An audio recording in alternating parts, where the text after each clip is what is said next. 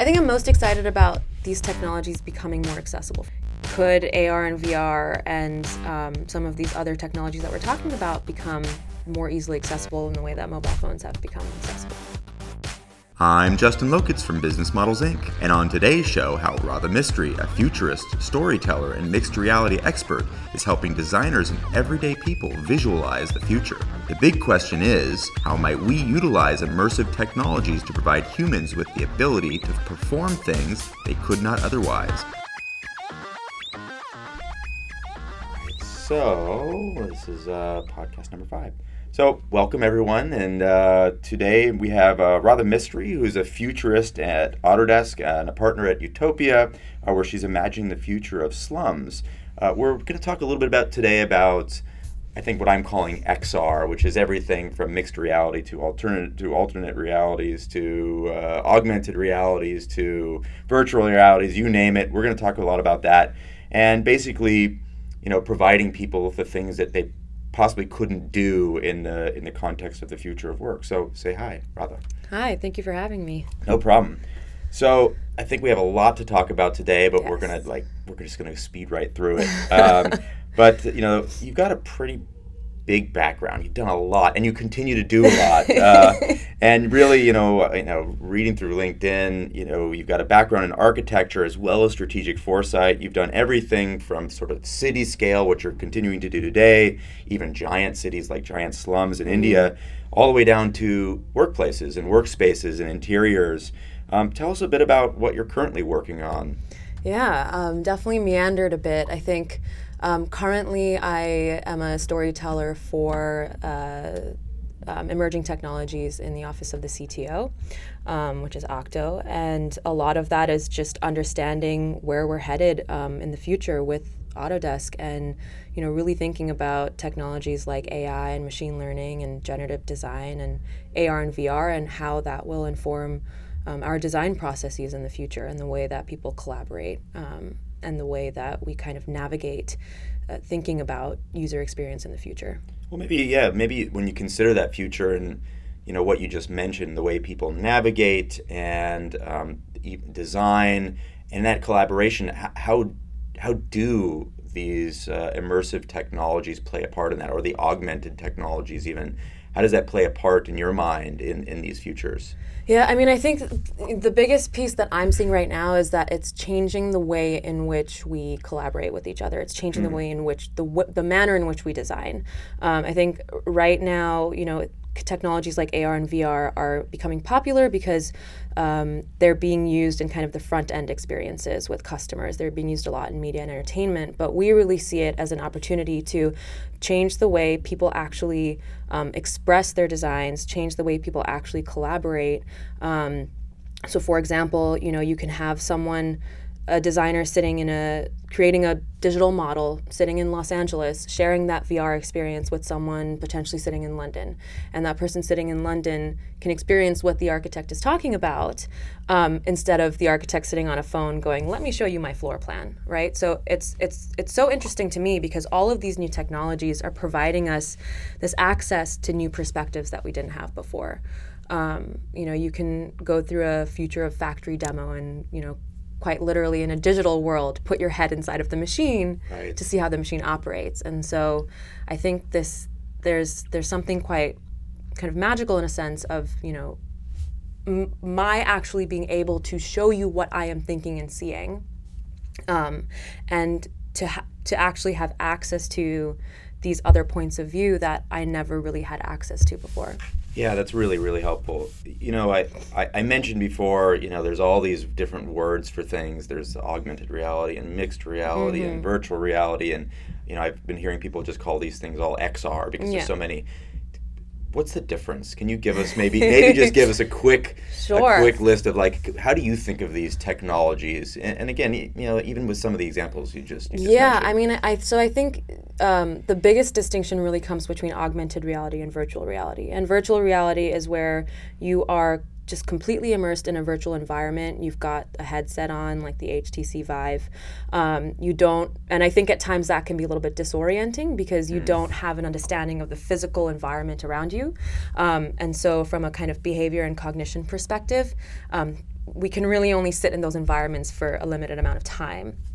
And then augmented reality is where you have data, virtual data, that is imposed onto the real environment around you, kind of the analog built environment around you. And so I think that kind of lends itself a lot more to a greater level of adoption, because you're not just sitting in this headset. You still know, you can see what's happening around you. Your understanding of space is a lot more accurate.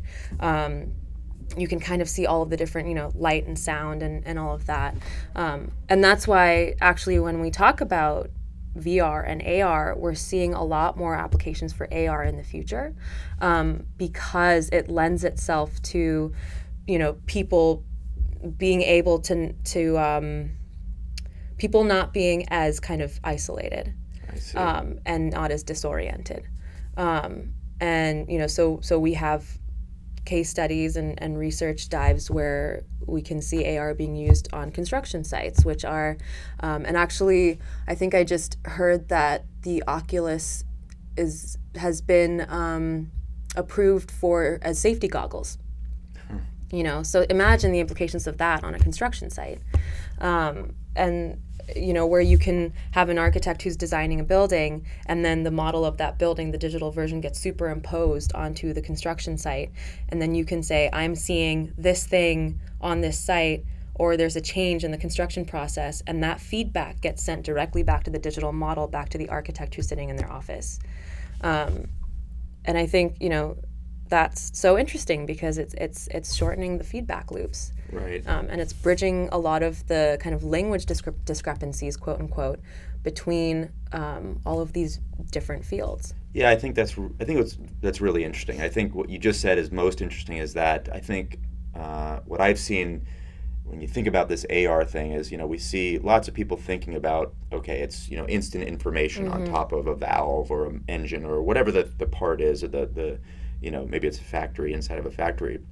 What you just mentioned is really interesting in that collaboration piece, which is, yes, and there's a collaborative piece, because it could go back the other way. You could see something and perhaps manipulate it in some way digitally that it actually sends feedback. Absolutely. I think the real-time component, the data piece is what is so important. We're not just talking about these technologies as a means of representation. We're talking about them as a vehicle to transfer data. Okay. And I think that's really kind of, where the future is how can we connect data in different ways amongst different groups of people across, the globe. Right. We were talking a little earlier about AI, but really generative design, and this is something that Autodesk plays in pretty heavily, and probably owns most of the patents in generative design. Is there a place where these mixed realities, AR, VR, so forth, where they actually intersect with this sort of AI generative design space as well? Yeah, I mean, I can see. So, for example, the Autodesk just did their offices in Toronto in the New Mars Center, and that whole office space was created through a process of generative design, where they took, I don't know if you had read about this, but they took the preferences of all of the different people who would be working in that space, so things like preferences in daylight and different noise levels and circulation pathways, and they fed that into an algorithm. And that algorithm generated, something like 10,000 different schemes, and then the design studio kind of rendered that down. But as part of that process, once they got to a point where they had a digital model, they showed that digital model as a VR experience. And they said, hey guys, this is what the data has shown us, but we want to show you the actual experience that the data is telling us about.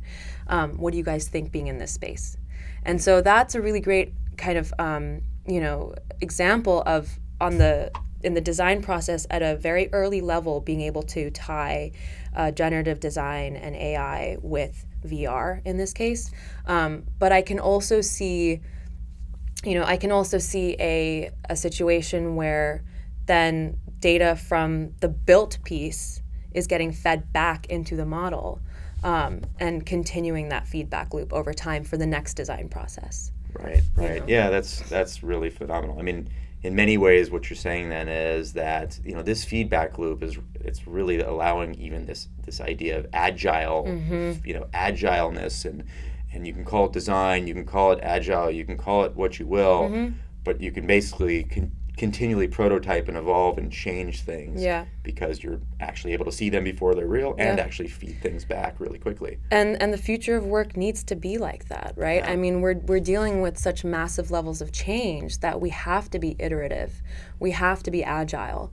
And so if our design processes can keep up with that, I think, you know, that means that we'll have a role in the future as designers and architects and engineers. Yeah, totally agree. So we're going to switch gears a little bit. Sure. You did a TEDx talk at Grand Rapids, which is really, really cool. I watched a couple times. It's awesome. Thank you. And one of my favorite quotes in there, you pulled out a Buckminster Fuller quote, which is, you know, we are called to be architects of the future, not victims. When a lot of people think about the future of work, you know, and you see the dystopia everywhere all over the news, which I think is what news is best at, is the dystopian point of view. Yeah. It's all about humans being replaced and so forth, which we all think, I think that's going to happen. Yes. And to different degrees. But when you think about your world and what you're doing and you know, not only the futurist, but the storytelling, but also the things that you're doing as part of Utopia, how might we use technology to help maybe craft new ways to work versus simply replacing humans and machines? You know, how do we maybe use some of this technology to our benefit to help us become architects for our own futures? Yeah, I mean, I think the biggest piece is using technology to create more experiences that are curated for the individual. You know, and we're seeing that just in our mobile technology, right? Where the apps that I have on my phone are very different than the apps that you have on your phone. And why is that? Because we have different needs. Now, think about if we can use that kind of a methodology for the cities of the future, where, you know, our mobility systems, our healthcare systems, our education systems, even our kind of digital presence that legitimizes our existence and our citizenship in a city, are more individually curated. You know, and I think, again, it comes back to that feedback loop. If we can use technology to understand how the city is being used, or understand how a work environment is being used, and then feed that back into how can we better design the city? How can we better design the work experience? How can we better design the digital interface? That's a lot of what we're thinking about at Utopia is, you know, how can we make sure that the citizen's voice is apparent and is active and is amplified. And the best way to do that is to use technology. You know, and that's kind of what we're really exploring right now. Yeah, that's great. So then kind of going back to that technology, you know, what are some of the biggest misconceptions about some of this technology, you know, especially the XR technologies and when it comes to the future of things? I think right now the biggest misconceptions is probably just in the way that we're seeing AR and VR and MR being used, is that it's primarily for entertainment. And I think that's great and that's fine. And you know, if we look at the history of how technologies are evolved, we do oftentimes see them in these fictions and these fables. And then people try to think about, how do we actually make this happen? You know, and I think and then there's the other piece as well, where people are saying, well, people think that, you know, in the future we're all just going to have headsets on, right? And I'm sure that you've maybe watched Black Mirror, and there are tons of episodes yeah, sure. and tons of stories that really speak to this idea of, you know, everyone is going to become kind of programmed, and you know, we're going to kind of lose sight of ourselves and our humanity. And I feel that in fact, you know, I really think these technologies are going to help us make choices that will give us a better quality of life. I think, you know, instead of having to take the 9 a.m. bus every day to get to work by 10 o'clock, you know, I can imagine a scenario where the transit system is tapped into my calendar and can say, hey, you can grab this bus on your route to, you know, this coffee shop because you really like those coffee beans or whatever it is. And I think it allows for, actually it will allow for more spontaneity in our lives, because it'll give us more choice, but it'll give us more choice that is filtered to our actual needs and expectations. Yeah, makes sense. So what are you most excited about? I hear there's a lot of things that you're excited about, and you're all over the place. But what are you most excited about? Most excited about, I think I'm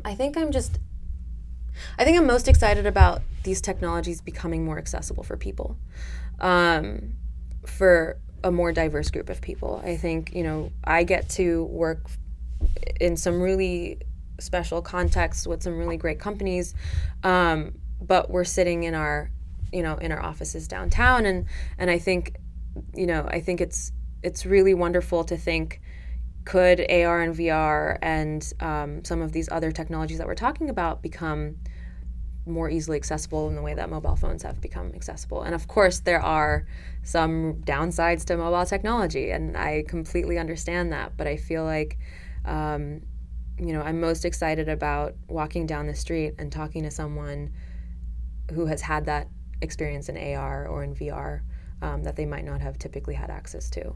Yeah. Yeah. So reverse of that, lots of things could go wrong and some things will. What are you most worried about? I am most worried about us becoming too dependent on the data and losing our sense of humanity and losing our ability to be creative and imaginative. And I'm finding that a lot in, I sometimes teach students at the college level or the high school level, and I think they've some, and I won't say this for all, but I think as a general sentiment, I've found, the sense of wonder isn't there in the same way that it was when I was growing up. When I had a question, I didn't always have the answer to it. You'd have to go to the library to figure it out, or hope that a grown-up could make up an answer about it. And now we Google everything, and I think that sense of wonder and that sense of curiosity, and I hope we don't lose the ability to be okay with uncertainty. Yeah. Makes total sense. Yeah. So this is all really great. So, if we were to wrap up this podcast in any way and you have a final point, what would you say? I would say that that we shouldn't be worried about the future of work. I think there's a lot to look forward to. I don't think that it's really going to displace us. I think it's going to augment our understanding of the world around us and the way we interact with people around us. And, I'm just looking forward to seeing what happens. Me too. Okay. Well, thanks so much, Radha. Thank you. This is really, really excellent. Thank you.